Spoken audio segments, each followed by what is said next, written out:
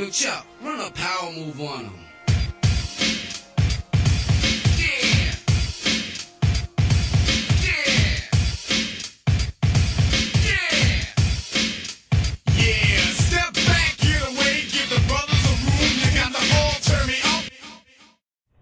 May I say something to you to give you a true knowledge of yourself and life, so that the same glory and success attained by other men who understand themselves may be yours? Man in the full knowledge of himself is a superb and supreme creature of creation. When man becomes possessor of the knowledge of himself, he becomes master of his environment, the captain of his own ship, the director of his own destiny, the accomplisher of his own ends. What's happening? So we're here. We're at the Brooklyn Combine. We are the Brooklyn Combine.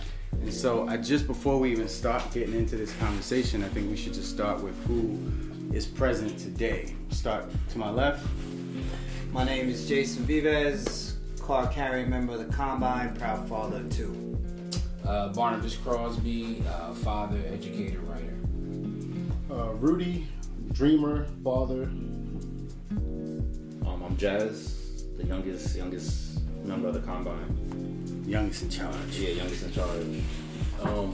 Ken Dawes. What's up? It's Kenneth Montgomery, esteemed civil rights, criminal, and entertainment attorney. My name is Keith White. I'm an attorney, father, husband, all those things too. So I guess we should just jump right into it. I mean, we feel like we need to have a conversation, and we need to have conversations internally, and we need to have conversations with our community at large about some of the things that have happened and some of the things that are continuing to happen. So just jumping right into it, right? Historically, right, there are things happening now, and there are things that have happened before. But what's happening now that is kind of like the biggest concern that you can think about? For me, I would say there seems to be no hope if you look at history. Mm-hmm. That this is going to be a cycle that we can't get out of. We're on a loop. It's kind of like a Black Mirror episode where every generation is coming through, and it's like this thing hasn't stopped. Mm-hmm. And Ken says it like they got us good, and this proverbial they is the powers that be, white supremacy, and those who benefit from it, black, white, yellow, green. There are people all over that are winning, and then there are people who are losing. And I think that there isn't hope, but we're doing the work to create something else or another system that can actually work and be sustainable. I'm where Jazz is. I guess, look, I'm 45. I spent a lot of time in court. I spent a lot of time almost in the middle of this ideology and the people who run it and the people who are a part of it and the cogs in it. And on many a day, it does seem very hopeless. However, it's something that Frantz Fanon says is that, we need innovation and we need to let Europeans be Europeans. Mm. It seems as though they got us so jammed up in this thing, and that our level of success is through the eyes of their lens. Our definition of success. Yeah, our definition of success is that. So I'm very bothered as to what we are doing to put the people that are coming behind us and who we passing the baton on to, putting them in a position to look at this in a different kind of way, with a different kind of a lens. And I struggle with that, to be honest with you. Because at this day and age, we don't teach our children. We don't have a working ideology in a system that is purposive, and that's where I'm at. Right. So I mean, listen, we have seen historically people who've had what you're discussing, right, as liberation mindset. How do we get free, right? We've had people have these conversations, like you said, in the loop, but sometimes it feels like a sense of hopelessness because we have examples like Denmark Vesey, yes, right? And so I don't know if you want to kind of just tell us about. All right, Denmark Vesey. I was gonna name my stone name was supposed to be Vesey, but Candace did she put the nickname on it. Then I wanted to be Bigums with the nicks on that. And we ended up with Stone. But Denmark Vesey was someone who, by 1818, he was 51 years old. He was a founding member of some Episcopal African church. He had traveled with his master the seas and got an opportunity to really endear himself to Africa and African culture. And after getting his freedom, I think some 18 years prior, had decided that he was going to form an army. And he recruited 9,000 soldiers. Wow. He there was an arsonist section, the people who were responsible for burning down a town. There was people who were the servants to the masters who were supposed to slit their throats while they were sleeping. And he had got everything together, and before they can execute, a member told. Another black person told, and it was foiled. Denmark and his soldiers were hung, killed, and such is life. Why did that person tell? Well, I don't know why that person told, but I know as a result of telling, that person became an enslaver and got their freedom. Denmark was supposed to take those people he freed, and they were going to get on a ship because they had ship masters, and they were going to go to Haiti and back to Africa as immigrants. Because remember what was going on, everybody was looking at what happened as Haiti as hope. Right. And you know, well, the enslaved were looking at as hope, and then the slave masters fear was like very prevalent, and laws changed. As we know, a lot of things changed because it was like, I don't want to lose my comfort.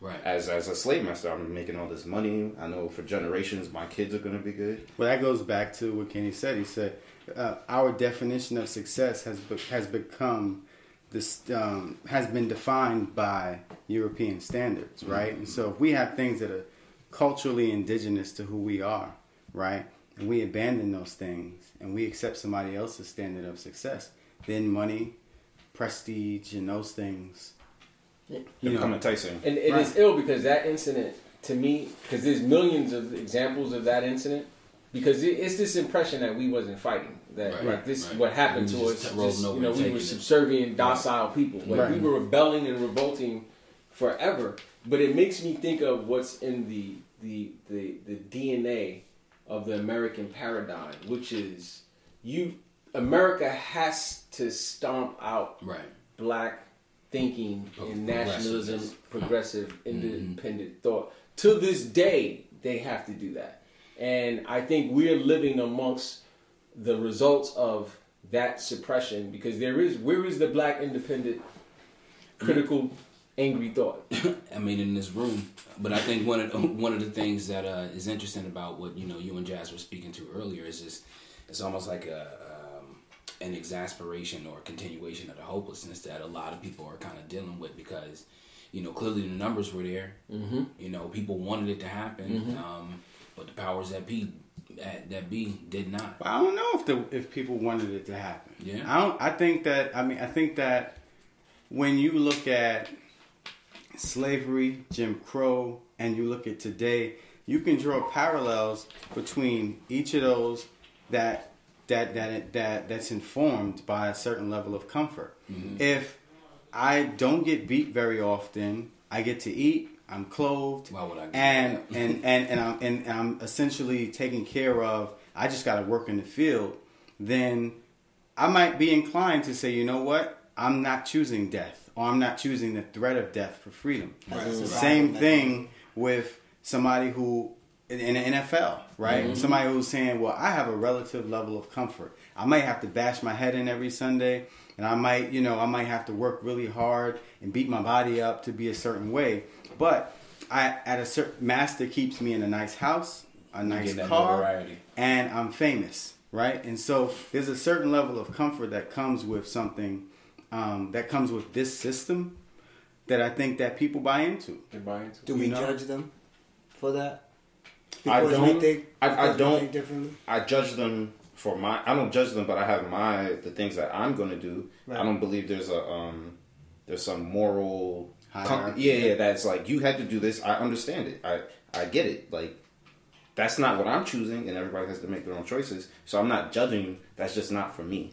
You have to judge ideas, though. You can judge ideas and not feel bad about judging an idea. And I don't saying, know. If judge is the word is the word that I feel about it. But what you're describing, the subscription, is like a passive subscription to our own condition, right? And so if you're in the NFL, and I'm not even talking about those of us who don't fully understand our situation. I'm talking about those of us who do, which are worse. You know, who are worse in my opinion. And so if you're concerned and your own personal narrative is I'm good, my family's good, a lot of my people are not, but I'm good. I judge that.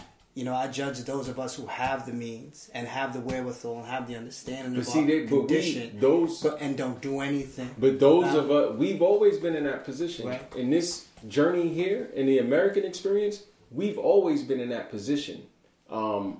The problem, like, you know, there was this whole debate on, well, what do this is always it. What can we do so that we're okay in this space? In Western culture, should we go and get educated?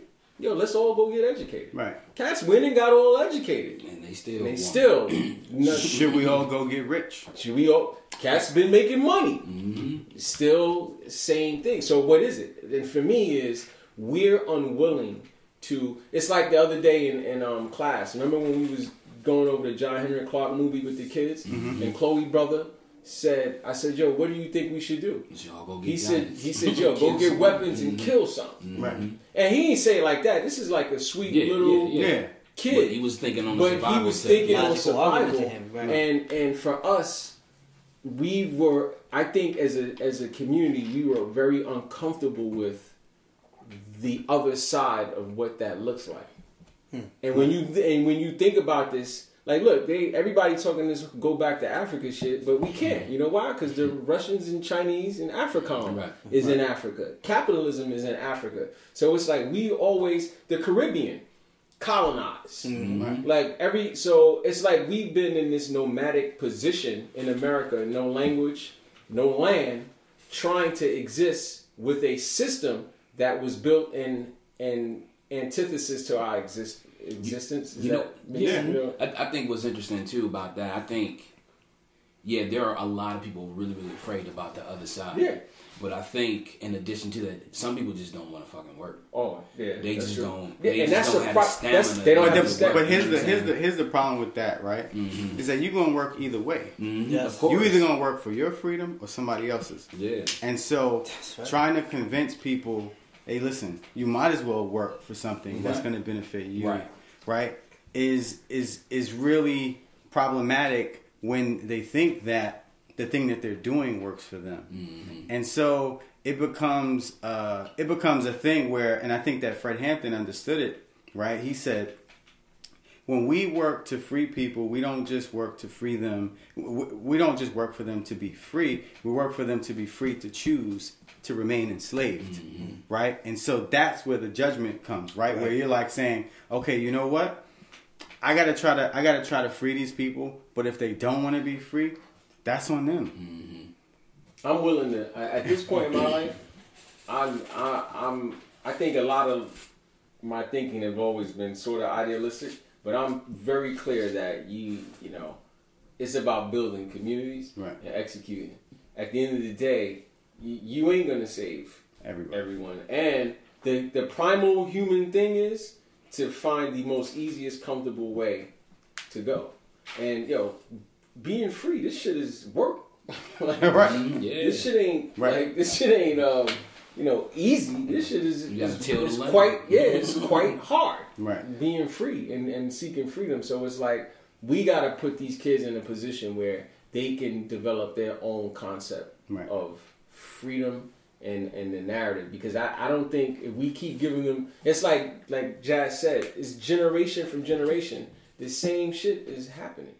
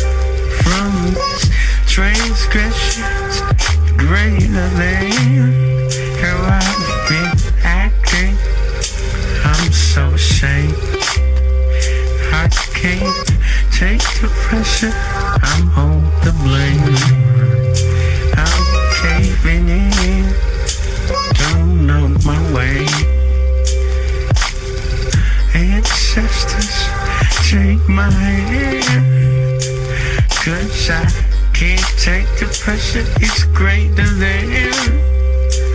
Oh, my skin and flesh, I'm so ashamed. When I finally get there, will you know my name?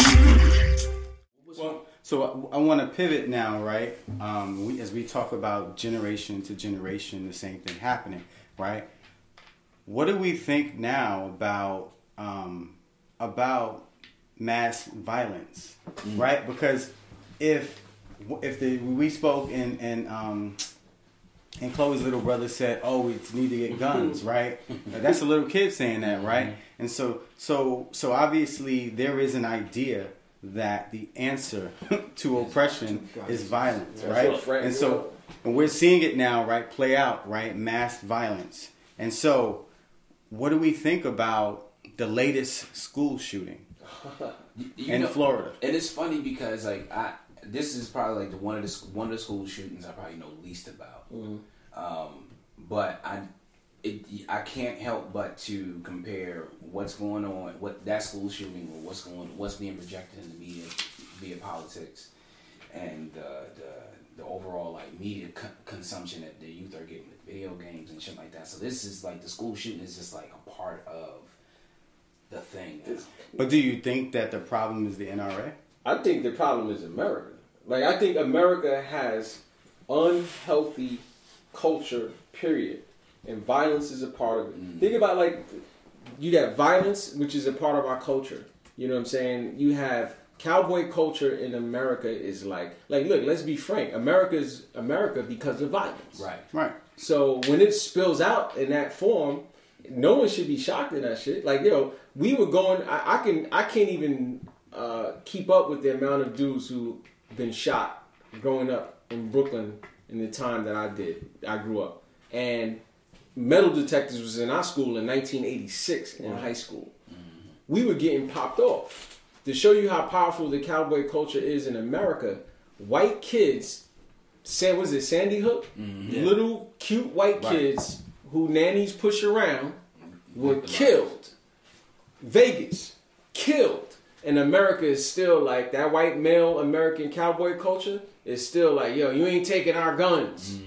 And I think for the most part, that is American white supremacy ideology manifesting itself in these small little pockets where you have some white male youth who's radicalized by American culture out here doing what he does. And it's fine. And it's nothing they're going to be able to do. They can't do shit. And here's how wild the argument is. You got NRA who's totally compromised the Congress and the senators. Like, they got them, they jam. They jam. They in their pockets. The lobbyists write the laws. And the Democrats get up there and say, gun laws, to put on the show. And then the politicians come out and say, yo, it's a mental thing. That shit ain't no mental thing. Like, people don't kill. Most people with mental issues are not committing violence. They're removed. They're removed from that shit. To this, like, if it is a mental, well, fine, it's a mental thing. Why is he allowed to buy a gun? It's the access. And you hit it on the head, Uncle Louis. It's the access. And they don't want to be controlled about the access of it all. Right. So, and they refuse. So think about it. This shit happens, and they say, "Yo, we're not going to politicize this and talk about. But it's time to mourn." What are you talking about? It is. Didn't Malcolm say that? Malcolm, that was when Kennedy was murdered. It was chickens coming home to roost. When you establish this environment. I mean, literally in the roots, the blood in the soil of this place, it's gonna spill over. Yeah, it's going to, and it's like these. It's just what you said, Ken. This stuff is swept to the side when it's these are terrorists. These are terrorist acts, right? And you don't hear anything about any other bullshit except this is a misguided kid. This kid goes to Starbucks. Well, see, that's that's all that American narrative. Well, let me say this though. I think that it's important to note that this is not an aberration from the DNA or the genetic code of America, right? We go back to how this country was formed, right? It was wealthy property owners, convinced poor workers that the British were being unfair in how they were being taxed. They weren't being represented well. And so they started the propaganda campaign that led to the forming of the United States of America.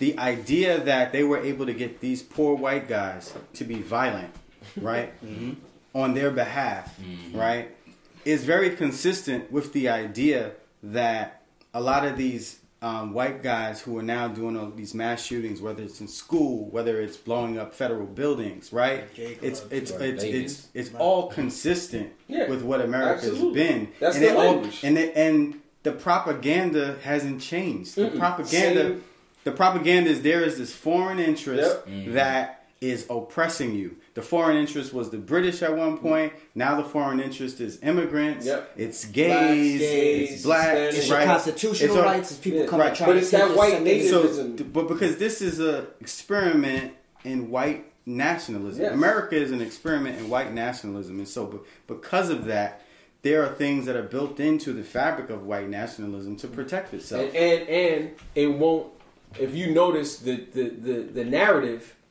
they don't get to that shit. They don't talk about that. Right. The narrative is always shifting away from what it really is about. But what's interesting, I ain't saying it's dangerous. What's interesting is those wealthy white men who are in power, their kids now are dying. Mm-hmm. And what was interesting when the media was to show, they put the mother on the television crying, screaming, that what could be done. Yeah. Mm-hmm. They got some students saying, our generation is going to handle this differently. It's going to be interesting to see what happens in the next 15, 20 years here.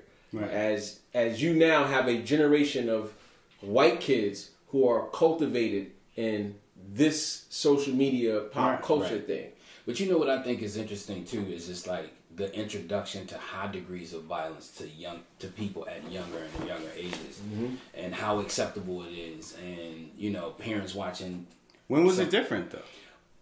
I don't think it was different, but I think at this moment in time, it's probably a lot less attended. Nah, so man. Cowboys and Indians, man. We was kids. Cowboys and Indians. We was rooting for cowboys, we was rooting for cowboys to kill people in their native land. But if you think about, like a Grand Theft Auto, a UFC, I sue them too. Do you understand what I'm saying? Like if you think about all of that shit, and like you put your kid. Some people put their kids in a room, and their kids is playing this shit for hours on end. Yeah. So when you think about like some of these situations that you've seen in the last couple of years, where kids is like taking cars and they bang shooting cops and stealing and crashing. But it's just more. I guess it's more straightforward now. But it was more subtle. Even our karate flicks when we were watching karate flicks, right? I don't go outside. Karate flicks were like it was the imperialists, right? The Japanese imperialists coming in and being oppressive to the Chinese, right? But we dealing with a society though.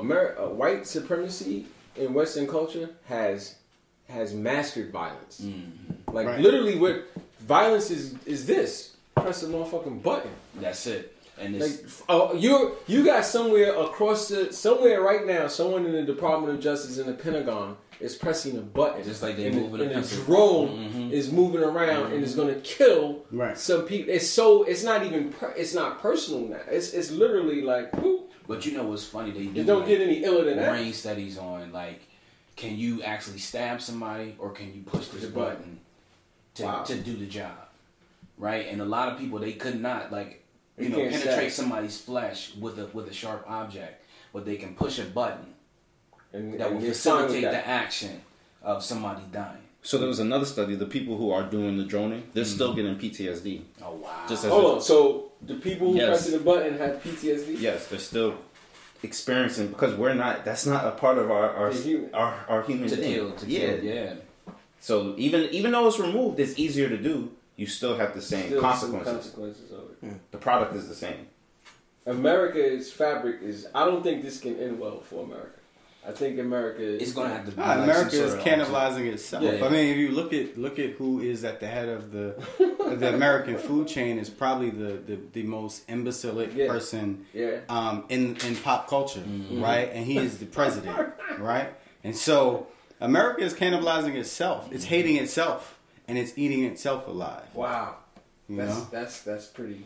And if we look at history, I wouldn't say this is the largest empire in the past, but European Americans and Europeans, they look back to it. You can look at the Roman Empire. Yeah. They had it on smash. Yeah.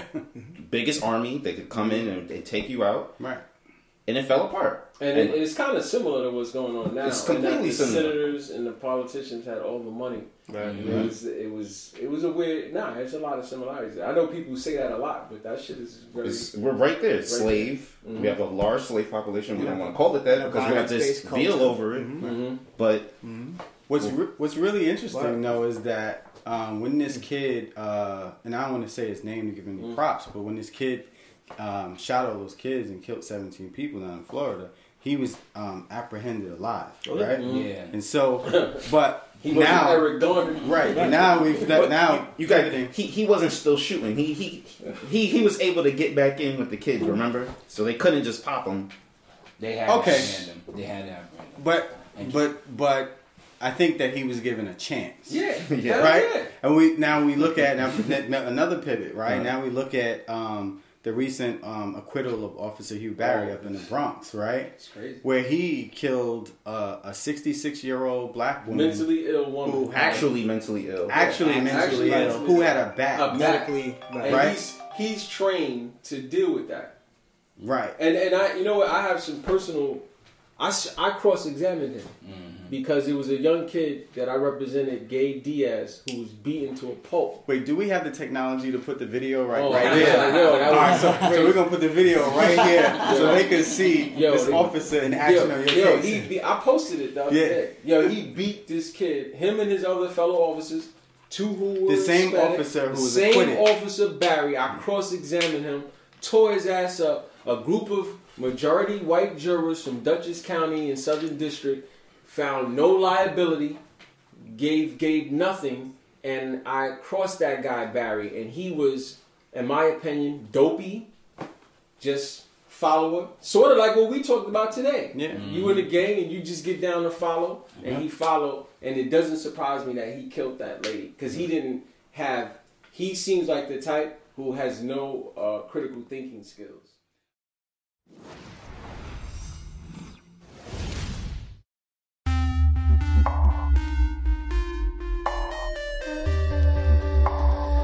Wicked as silence to proud, you niggas numb.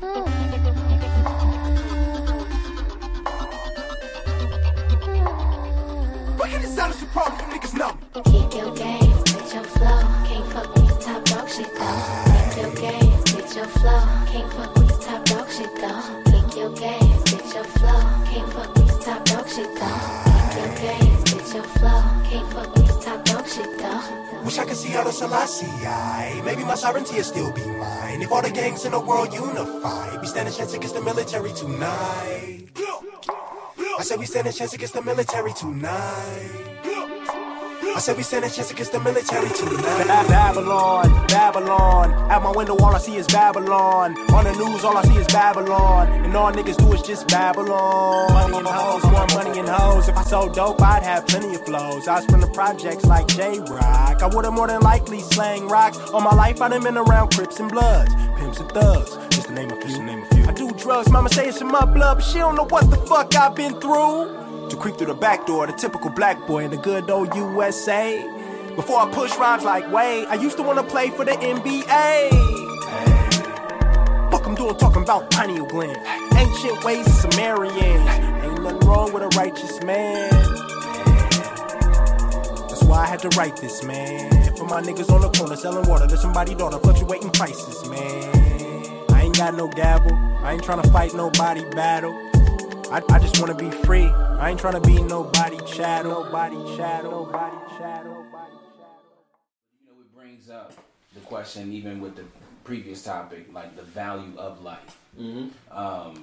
But then it also goes back to the first point that we were talking about, just in terms of the hopelessness. It's like a lot of, you know, I can't necessarily say what was going on in the officer's mind or in the kid's mind that made them pull the trigger. But, you know, if there was like any ounce of value for human life or another human life, I would assume that a person would pause in their thinking. You know what I'm saying? Like I don't know. That's just me. Maybe I'm just too optimistic. Nah, but you know what? Listen. We need some sort of optimism, but I'm gonna tell you what. I'm going back a little bit. Like the reason why they could freaking arrest that white kid with no incident is because the American narrative is that the white guy is not the violent person to be feared. It's the context. I was having a conversation with a white liberal, and I was asking him when he moves through life, does he ever catch himself I'm having a train thought. Your first thought is usually a train thought. Like he's around black kids, he's an educator, and he wants to help. But you still have your moments when it's like, oh shit, this black guy looks dangerous. Right. So he skated around it a little bit. I'm sure I put him on the spot. But then he said something that happened when he was a little kid. It was him and his brother at dinner with his parents. And his brother was like, does this make me racist? If a black guy and a white guy are coming at me at the same time, I'm going to take the black guy out.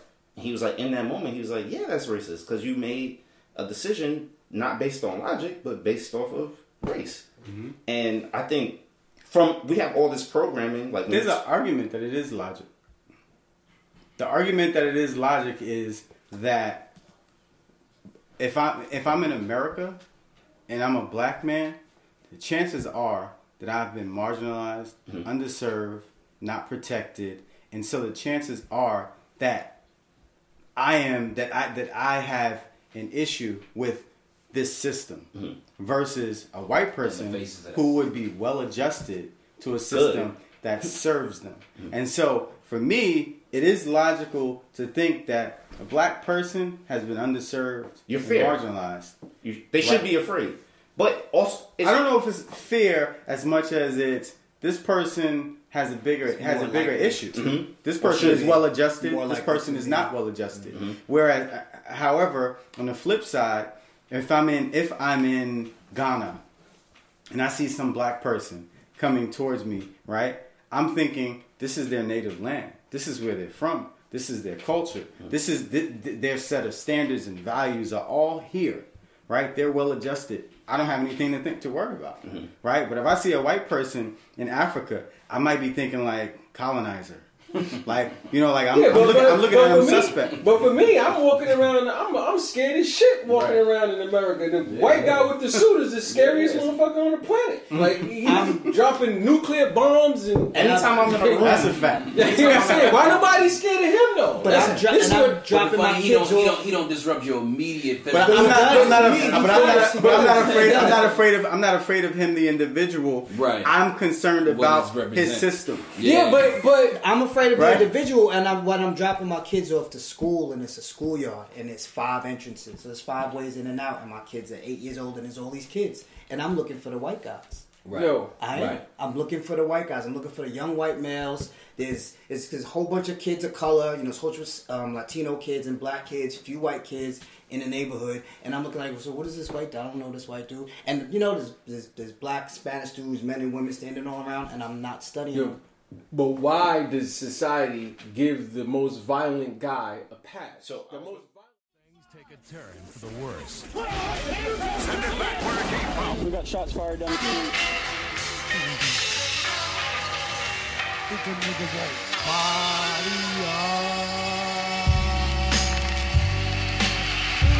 All right, steady.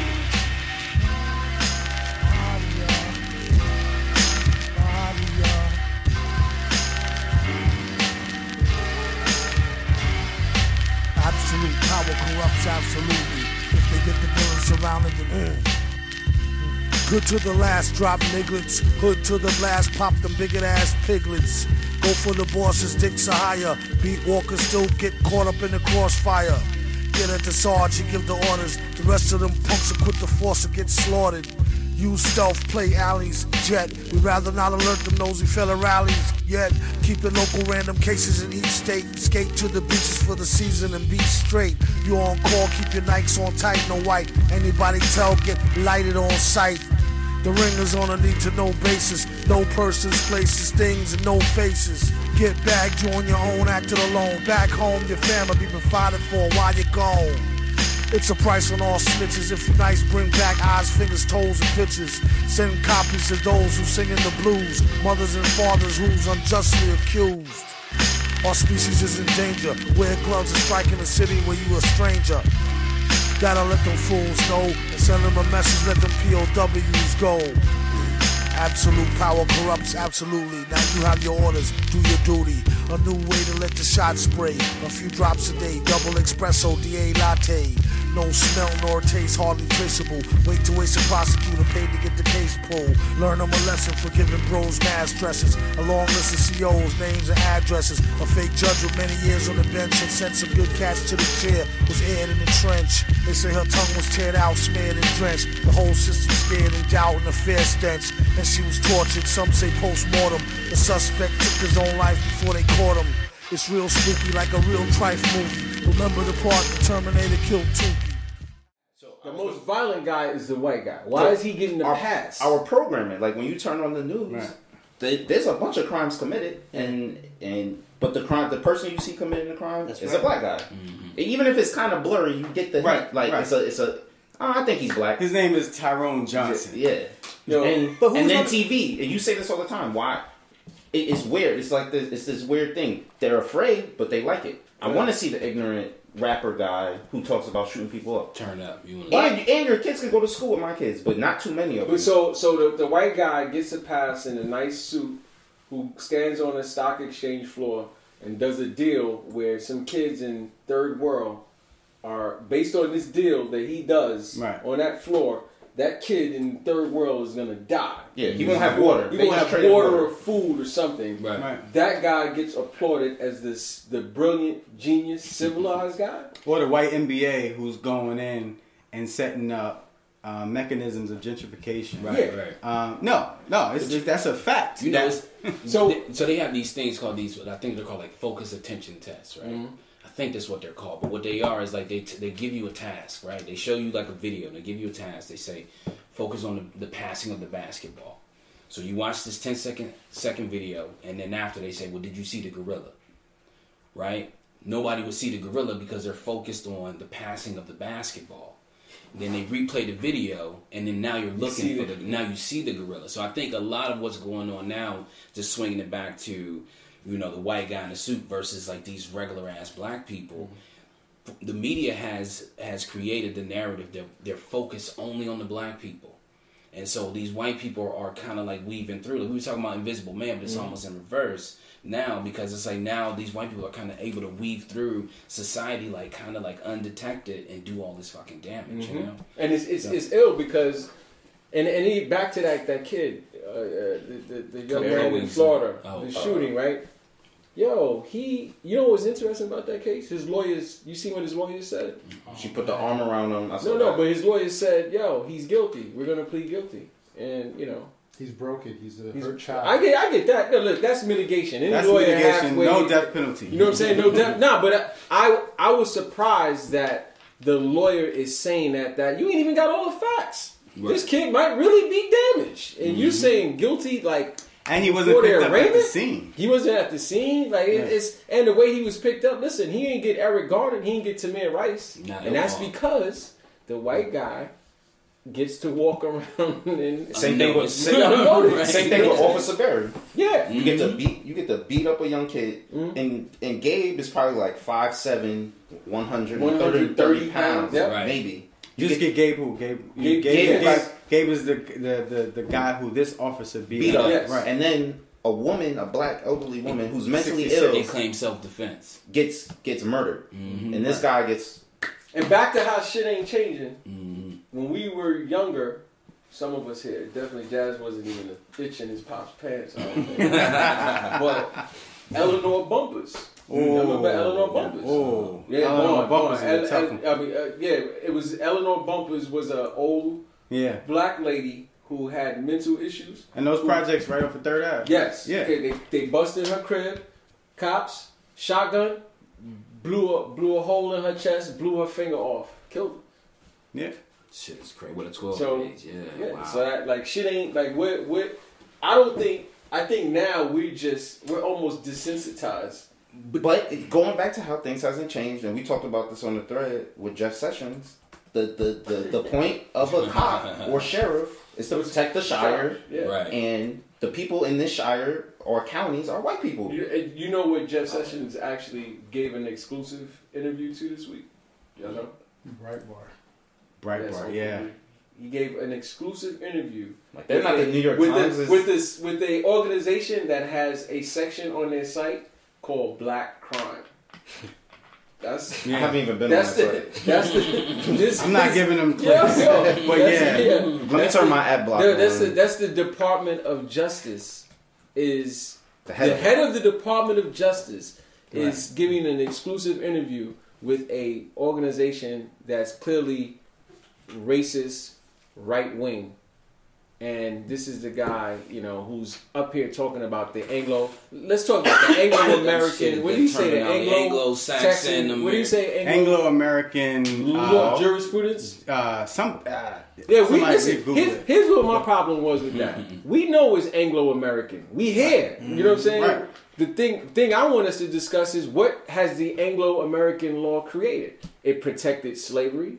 It encouraged slavery. It sat by while Jim Crow. It sat by with the women's suffrage. It sat by idly and created this thing called mass incarceration. It was there for de facto segregation. It did all these nasty things. But we talk about it, and that goes to this American exceptionalism thing. That's why America may have no hope. America may not have any hope. We have to have hope. But humanity has to have humanity. Right. But the thing is, the American spectacle is incapable of reflecting on its own damage, because the moment it begins to reflect on what it's done, that's when the fear sets in.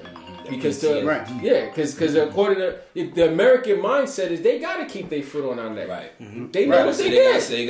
That's right. Look. We created Al Qaeda. We created ISIS. So the idea is but our policies that allow or create these organizations, right? We have to now reinforce and perpetuate our barbaric nature in order to keep them from getting out of control. Yes. Right? Yes. And so it's the idea of empowering warlords, whether they're international or domestic. Yeah. Right? And so Jeff Sessions is a warlord. Right? Look, the sheriff, the Anglo sheriff, where does the slave militia come in on that? Why was these patrols and why were these white men giving these guns to begin with? Right. Go back to keep them niggas in line. Yep. And in every case, now our thing would be now is the National Reserve. But when there was a revolt in Louisiana, when that happens, the slave masters, they call upon the militia like, "Yo, get them out here because our money." Yeah. Or when even that's the history of Rikers, right? Yes. Yeah. The namesake for Rikers was a slave owner who went around imprisoning free blacks and making them slaves again. Sounds like a movie. Right. Exactly. But so I thought that what you gave a very powerful image of the idea of this savage man of color, right, being super dangerous, and this civilized white guy being super safe, right? And so if we but we know, everyone in this room knows that that's like a juxtaposition of the reality.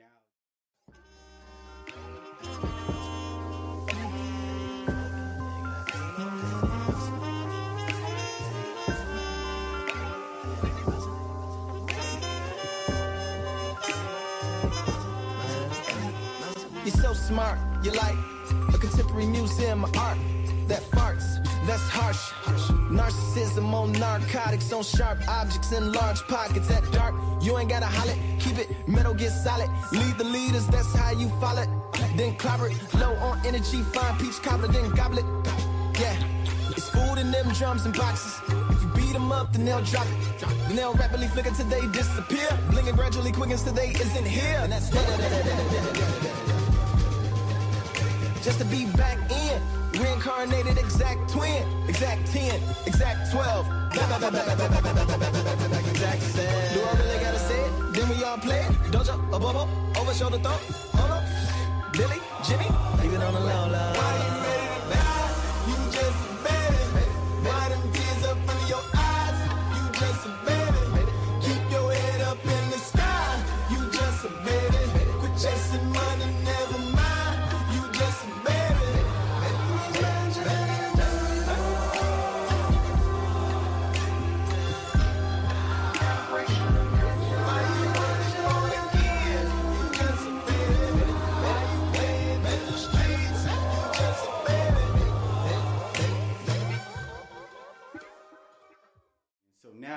pivot, right, is how savage has the white man been to people who look like us? Oh. And, I mean, do we start with some of the more extreme examples like Ota Benga? Yes. And you know Sarah what? Bartman. Sarah Bartman. Yo, you know what's crazy? I was at the New York Times this week, and I did that podcast there this week, and I was walking through their office, and all I could think of that story that they had about Ota Benga, like basically supporting him being in prison in the zoo. But the Sarah Bartman thing hit me. Well, so give the story of I was Ota Benga.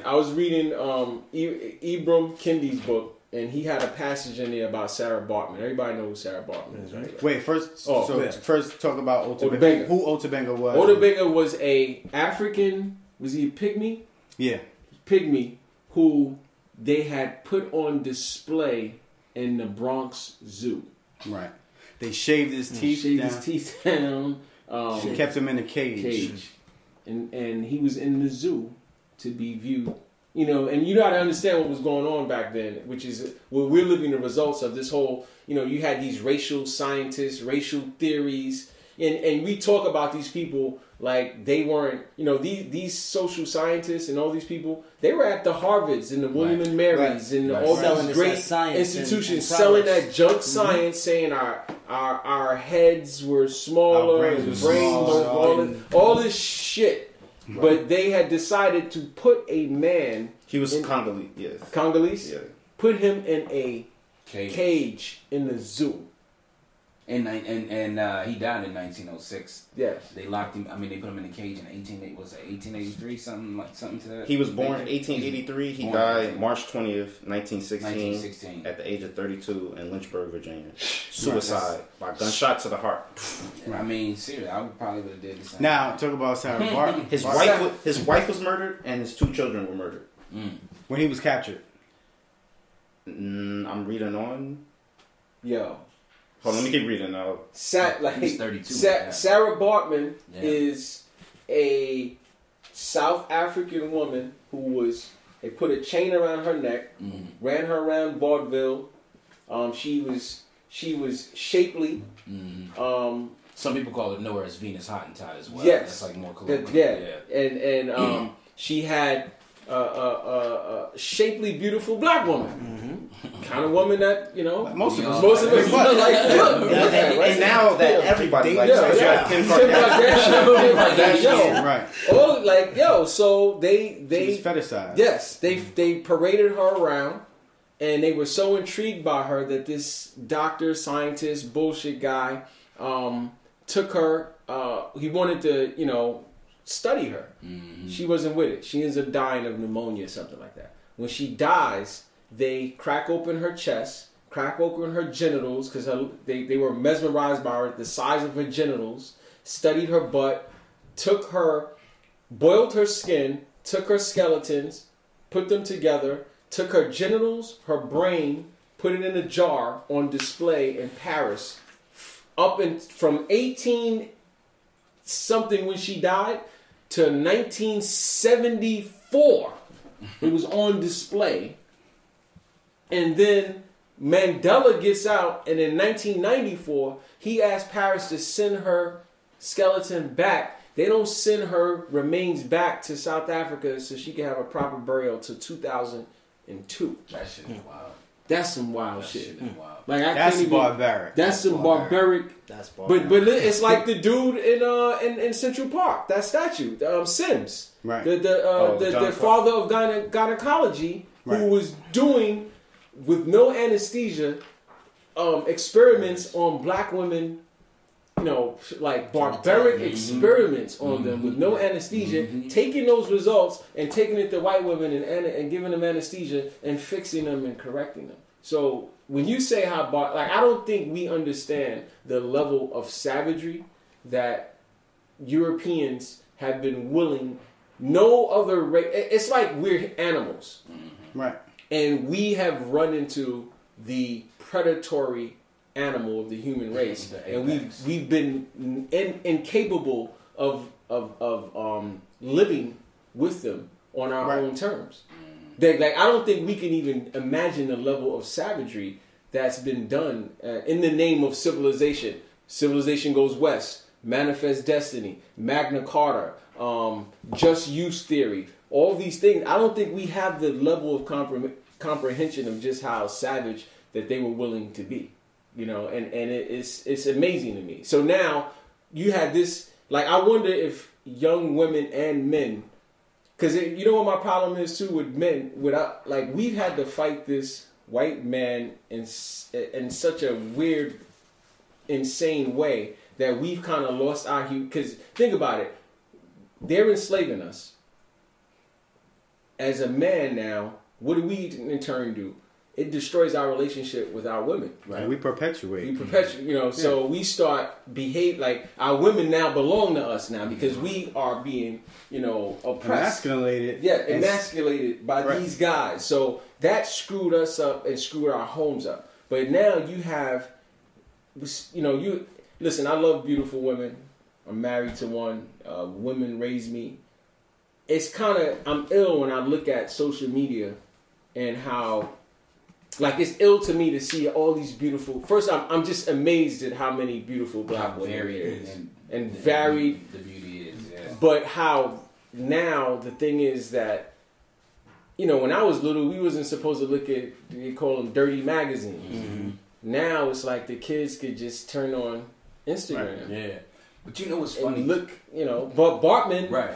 What happened? It's all over the place. I think what's interesting too, it for me. And what you just said, it brings up the whole notion of ownership and autonomy and personal autonomy, and how, you know, the choice to have that ownership over your person. And I think swinging it back to the whole Instagram and social media thing is that people are volunteering this content to be consumed at mass, but then after it's out there, it ain't even an image anymore. No, you know what I'm saying? Like, you know, it's like doctors are using images from certain women's Instagram and say this is the result I can produce for you. The fact that we could swing from Sarah Barton, Ota Benga to social media in a sentence, right, is indicative of how savage our culture is, right? The idea that what happened to these beautiful black people, right? What happened to these beautiful black people can be aligned with what we're doing to ourselves via social media is incredibly problematic. And I think that all we've done, we haven't really advanced socially as much as if we just put a lens on what we're doing. This particular song right here is dedicated to the black woman. And it doesn't pertain to all black women. Some of y'all disrespect yourselves because you don't know who you are in the first place. This is out of common respect for all women, period. But like this song. Yo, I'm quite single and occasionally I mingle. But aside from all the rest, she sparks my interest.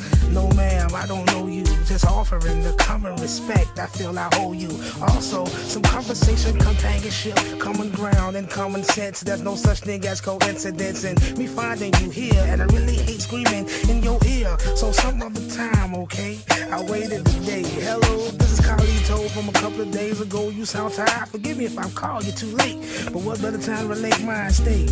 Where could I begin? Has anyone ever told you got beautiful skin? You're more than welcome. What do you desire within? I just want to be. There's no need to put titles on you and me. Those are limitations. Living and learning are our only obligations. Equality, honesty, independence, intelligence, emotion and devotion. Humbly seeking to hear God when He's speaking.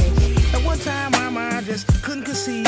A woman had to dress a certain way to believe. But in the same breath, allow me to say that if you believe, young lady, you wouldn't dress that way. And I was attracted to your class. I couldn't see all your ass, and I was very content. You deserved every compliment. Now, remember how indifferences make us the same. You gotta have some game, or you ain't even gonna be able to take care of yourself.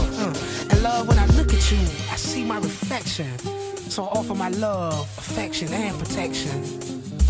Shout it, you dead fine, but the bottom line is, you still my sister. So, like, I guess a good question that I would kind of pull out of that is that have we maxed ourselves out in terms of involvement? No. You understand what I'm saying? No, I don't think so. And the reason why I asked that question because if you guys touched on it, like the hopelessness, and then but I would love to hear the response to that. You're the youngest. Yeah, I'm the one. I led with that. That it is if you're in it, if you're like our two brothers, if you're in these courts every day and you're seeing people line up to get sent through jails, or even what you see, Rudy, on sets, like how people are treated, and just like you say all the time, you're replaceable. Like you could come and go. That can give you a sense of hopelessness, but at the same time, like and I say we humans, we just created the most powerful rocket ever, and we sent a car with a mannequin in it to go around space. So I think there is hope. We just need it's the culture. Well, but I think that again, and this goes back to your original statement, where saying that our definition of success has been kind of like defined by European standard. Evolution, how we evolve as human beings, may not be what we can invent or create externally, but what we can pull out of ourselves internally. And I say that because maybe we're not. There's a theory that says we're not the apex of creation. Yeah, we may actually be the bottom. There may be plants looking at us saying, "Wow, they have to open their mouths to communicate," right? As opposed to just knowing, right? You know what I'm saying? And so the idea of evolving, whether or not we evolve. If you look at this, we take this table, right? And we look at this as a timeline.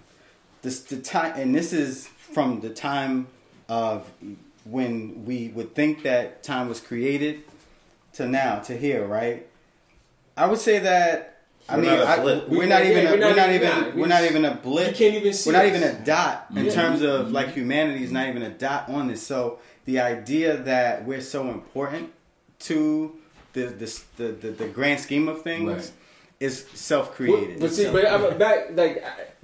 it's funny.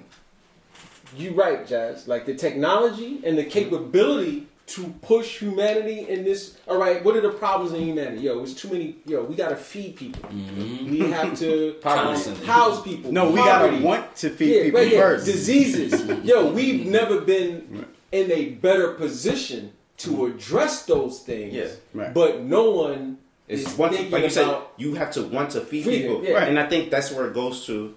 I said this on the thread. We can't wait for us to evolve. We have to start doing the things. We have to want a sustainable life, first off. Right. And then we have to do the things, whether it's meditation, whether it's eating right, like get Monsanto out of here and grow your own food.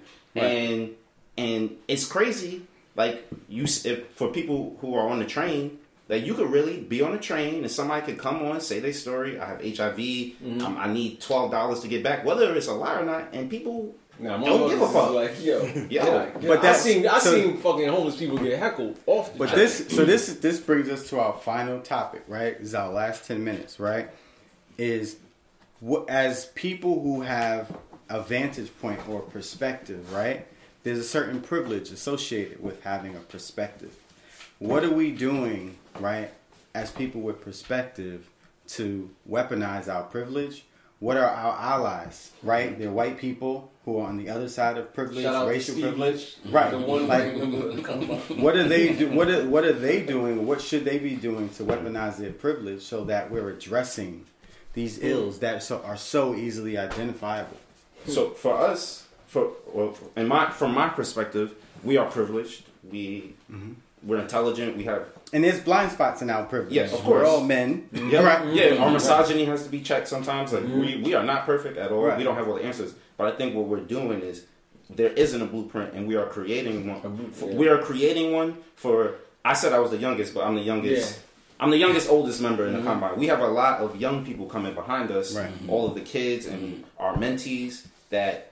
Once we're out of here, we need to have a community, and you said it the other day, that cultivates and keeps cultivating this thinking and ideas and new ideas, because we sit in these circles, we sit on a thread, but we can't be like the Constitution. Right. If it has to change it. When we say, like, have to be fluid. It can't be a rigid thing in our thinking and in our growth. So I think just by us putting in the work, other communities will grow. Because like we said, we can't save everybody. But when somebody sees something is working, it's like, I'll give it a shot. I'll give it a shot. And I've peeped that. I've peeped people, like, I've peeped other organizations who have like seen the work that we're doing in the schools, and they may not have like camaraderie or may not coalesce with us. But if it's an example for them and they use it and they do it, and it works, that's great. cool. Right. But I think it's what you hit in the head, Jazz. Like, you hit it perfectly. Like, we got to create a roadmap and a blueprint for a way to live and survive and thrive.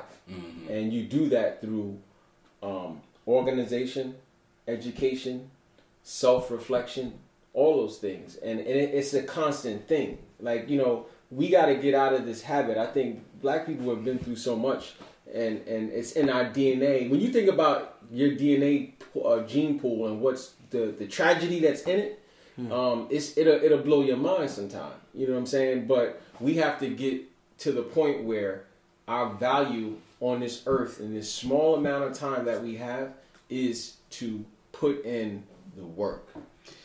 You know, it's interesting too. I think when we talk about the work that the guys at the Combine are doing, and I think there is the women too. Yeah, so busy. So I stand corrected. I think there's something. I think there's a very visible component to the work that we're all doing. But I think what really I think is one of the most powerful things is the intrinsic shit that's going on. How we all support each other's family. How we all support each other's goals and ideals. So I think that, you know, that foundational attack on each of the individuals, the massaging, the grooming of the pack, if you will, is one of the things that I find most valuable at the Combine. And I think those who maybe missed the mark in terms of trying to have a similar visual aesthetic to what the Combine is projecting, I think the one thing they really kind of got to understand is that if you don't really see one another as I'm responsible for this individual because they're in my community. I'm responsible for this individual because they check in on my kids and shit. I think if you don't recognize that, if you don't understand that, if you don't nurture that, then all of that shit is just fickle, you know? And for me personally, like, you know, we got to be careful on who we ally with too. Right. Because, you know, we live in a day and age where it's very easy to get the wrong people in your circle. Right. We've been there. Right. I don't need no shit. But it's not a... Like we said, we're going through it. It's not an easy journey. Right. And we dealt with it accordingly. Yep. And even with that, I wonder if sustainability was an issue. Like, is there something that could have helped that guy? I don't know. I think we have to be accountable. There was something... No. Like, was he going through something that we didn't notice? I think that that's one of those things where as you organize and as you build, you're gonna go through that. And I think that there was a mechanism in place where there were enough people reaching out and saying, "Yo, brother, are you okay?" Yeah. You know what I'm saying? Like, what's going on with you? And I think that at a certain point, you know, that's one of those things where you have to recognize that he just didn't have a like mind. Yeah, and you can't speak to everyone's agenda. Nope. You know, and you never. And that's something that as you get older, you know, you realize certain people are attracted for different reasons. That's right. To certain things. But so our constant goal is to hold ourselves accountable, hold each other accountable, stick together, educate. Because when you're doing that, that is the common thread. And create a framework for these kids. That framework is very important because these kids, you know, kids behind us, they watching us. Right. They, you know, they listening, but they watching more than they listen. Right. And you know, so I don't know. Figure this shit out. So what do we expect? What do we expect of ourselves when it comes to when we see examples of this Me Too moment, right? That's happening right now. What are we expecting of ourselves to make sure that we're checking for blind spots in our privilege? I can't see what's behind me. I can't even see me right now, right? You can see me, right? And so how are we checking each other so that we're not, you know, falling into these pitfalls? You know, Baldwin speaks about the myths that we all carry about ourselves, these perceived ideals that we all have about our individual selves.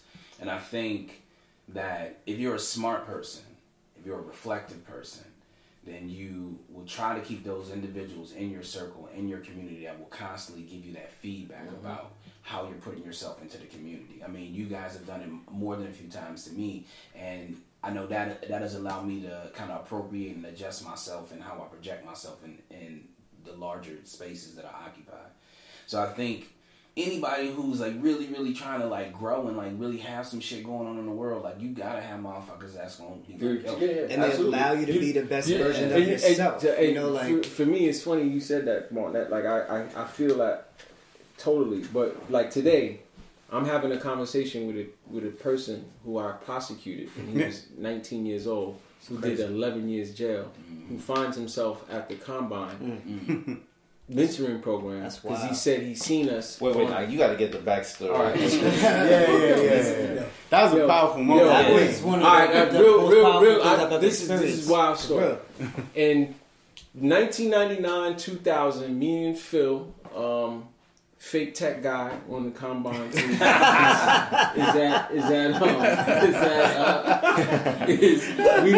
we living on Gates in Washington at the Melrose crib. I get one of my first trials. This is one of my first trials. The facts are, a dude is walking around Flatlands with a 45, and he's pimping. He got a young woman on the track. The track is the blade. Is the that's what you sell the sex. The pimps be hooking. He on the blade over there on Flatlands, and he sees his prostitute, his woman, and he run downs on her with a 45. Sergeant Anthony Miranda and a very well-known cop at the time and his partner see it. They chase him. And they arrest him, loaded 45. You can't make this shit up. He has a book on him. He has the Iceberg Slim book on him. The manual. He has the manual on him. He's like, wait a minute. He's like, this ain't page 45. Yo, get the 4-5, run back. Yo, and I'm like, yo, this is my trial. This is like, yo, this is a trial attorney's dream. Like, yo, these facts. So I never forget, I wrote my summation. One of the few times I haven't written a summation yet since, but I wrote my summation out. It was like a book I forgot what I did. It was a story. I modeled it off of the Iceberg Slim book. Right. So that was the presentation. So, I come in firing. I'm firing. I got this shit together. The victim, she in the street. So I open up without a victim because she's out here still hooking. So I don't know where she at. The detective comes in while I finish opening, and he's like, "Yo, got her." I'm like, "Oh shit! All right, we can keep going."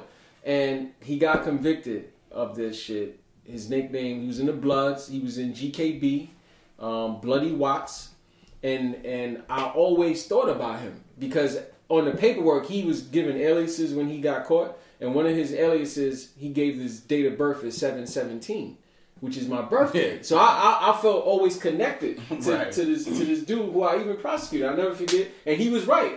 During the summation, I got in his face, not in his face, but I pointed at him and did all that, and he got convicted. And Judge Domingo, Patricia Domingo, gave him 11 years. She's on TV now on Hot Bench. So last week, me, Phil, and Jazz are going to my homie Brazil's birthday party, which was really like a reunion for all the gangsters in Brooklyn. Literally, that's really what it was. And everybody was in there. And we online, Jazz and Phil get in. My other homie Steve and them walk by, and dude says, "Yo, wait." Steve is like, "Yo, nah, you don't know that? That's Kim Montgomery." Now, dude, Steven says, "I know who he is. I just want to talk to him for a second." And I'm thinking to myself, what the fuck is going on? We're going to scrap him. And he pulled me aside. He said, "Yo, I'm Stephen Watkins." And I was like, oh, shit. I was like, "Yo, what's up, man?" And he's like, "Yo, I just want to tell you, I see what you and your brothers are doing. I think that's important. And yo, man, I just wanted to tell you what you said about me was wrong." I was like, wow.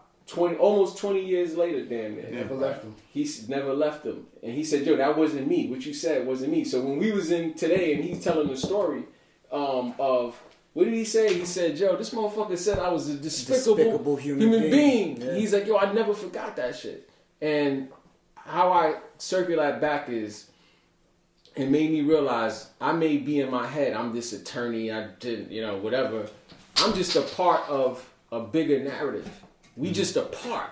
Like everybody goes through life thinking, yo, me. It's all about me. And like the particles of life is circling around you when you really just a particle. And that's what this shit made me. I'm sitting there listening to him. And that's what this shit made me realize is that instead of us approaching life as the center of all things, maybe we should be comfortable adding on. Absolutely. You know what I'm saying? Like you enlarge your humanity. Yeah. Like your ability to be able to put yourself in his shoes, your ability to be able to see from his perspective enlarges your own humanity. Because, yo, listen, up until this morning, I'm getting up thinking, like, yo, man, this motherfucker might try to set it on me or something, man. Right.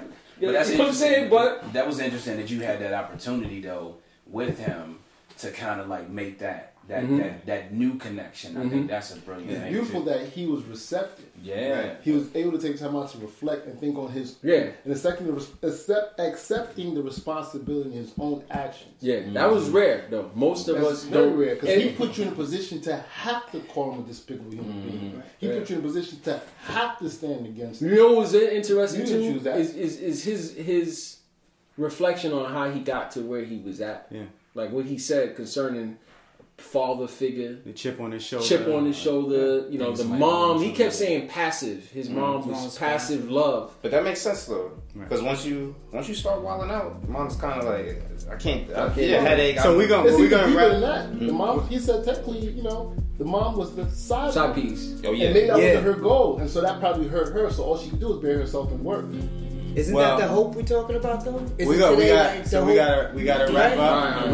We gotta wrap up. But I think obviously that is a prime example of the important work that's being done. That's what I was and getting so the important work that must continue. So until next time, deuces from the combine. Word up.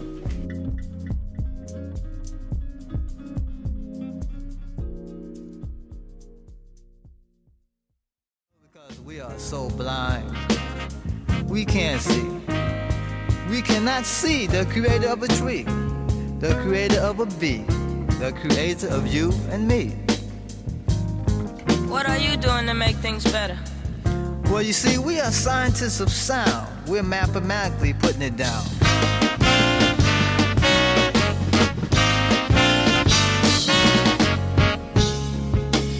And you know, we're trying to find the key to the light. What do you mean by the key to the light? Well, brother, you see, from the darkness came the light.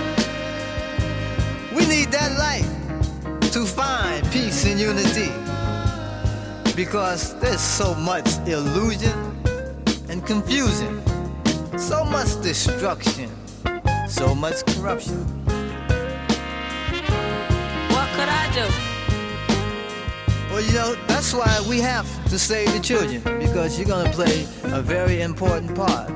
So you must continue to strive and bring this peace and unity, because there's only way we can find heaven is through peace and unity.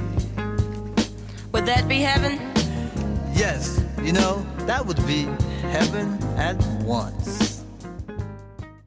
One of the first things I think young people, especially nowadays, should learn how to do is think for yourself and listen for yourself and think for yourself, and then you can come to an intelligent decision for yourself. But if you form the habit of going by what you hear others say about someone, or going by what others think about someone, instead of going and searching that thing out for yourself and seeing for yourself, you will be walking west when you think you're going east. You'll be walking east when you think you're going west. So this generation, especially of our people, have a burden upon themselves more so than at any other time in history. The most important thing we can learn how to do today is think for ourselves. It's good to keep wide open ears and listen to what everybody else has to say. But when you come to make a decision, you have to weigh all of what you heard on its own and place it where it belongs. And then come to a decision for yourself and you'll never regret it. But if you form the habit of taking what someone else says about a thing without checking it out for yourself, you'll find that other people will have you hating your own friends and loving their enemies. And this is one of the things that our people are beginning to learn today, that it's very important to think out a situation for yourself. If you don't do it, then you'll always be maneuvered into actually, you'll never fight your enemies, but you will find yourself fighting your own self.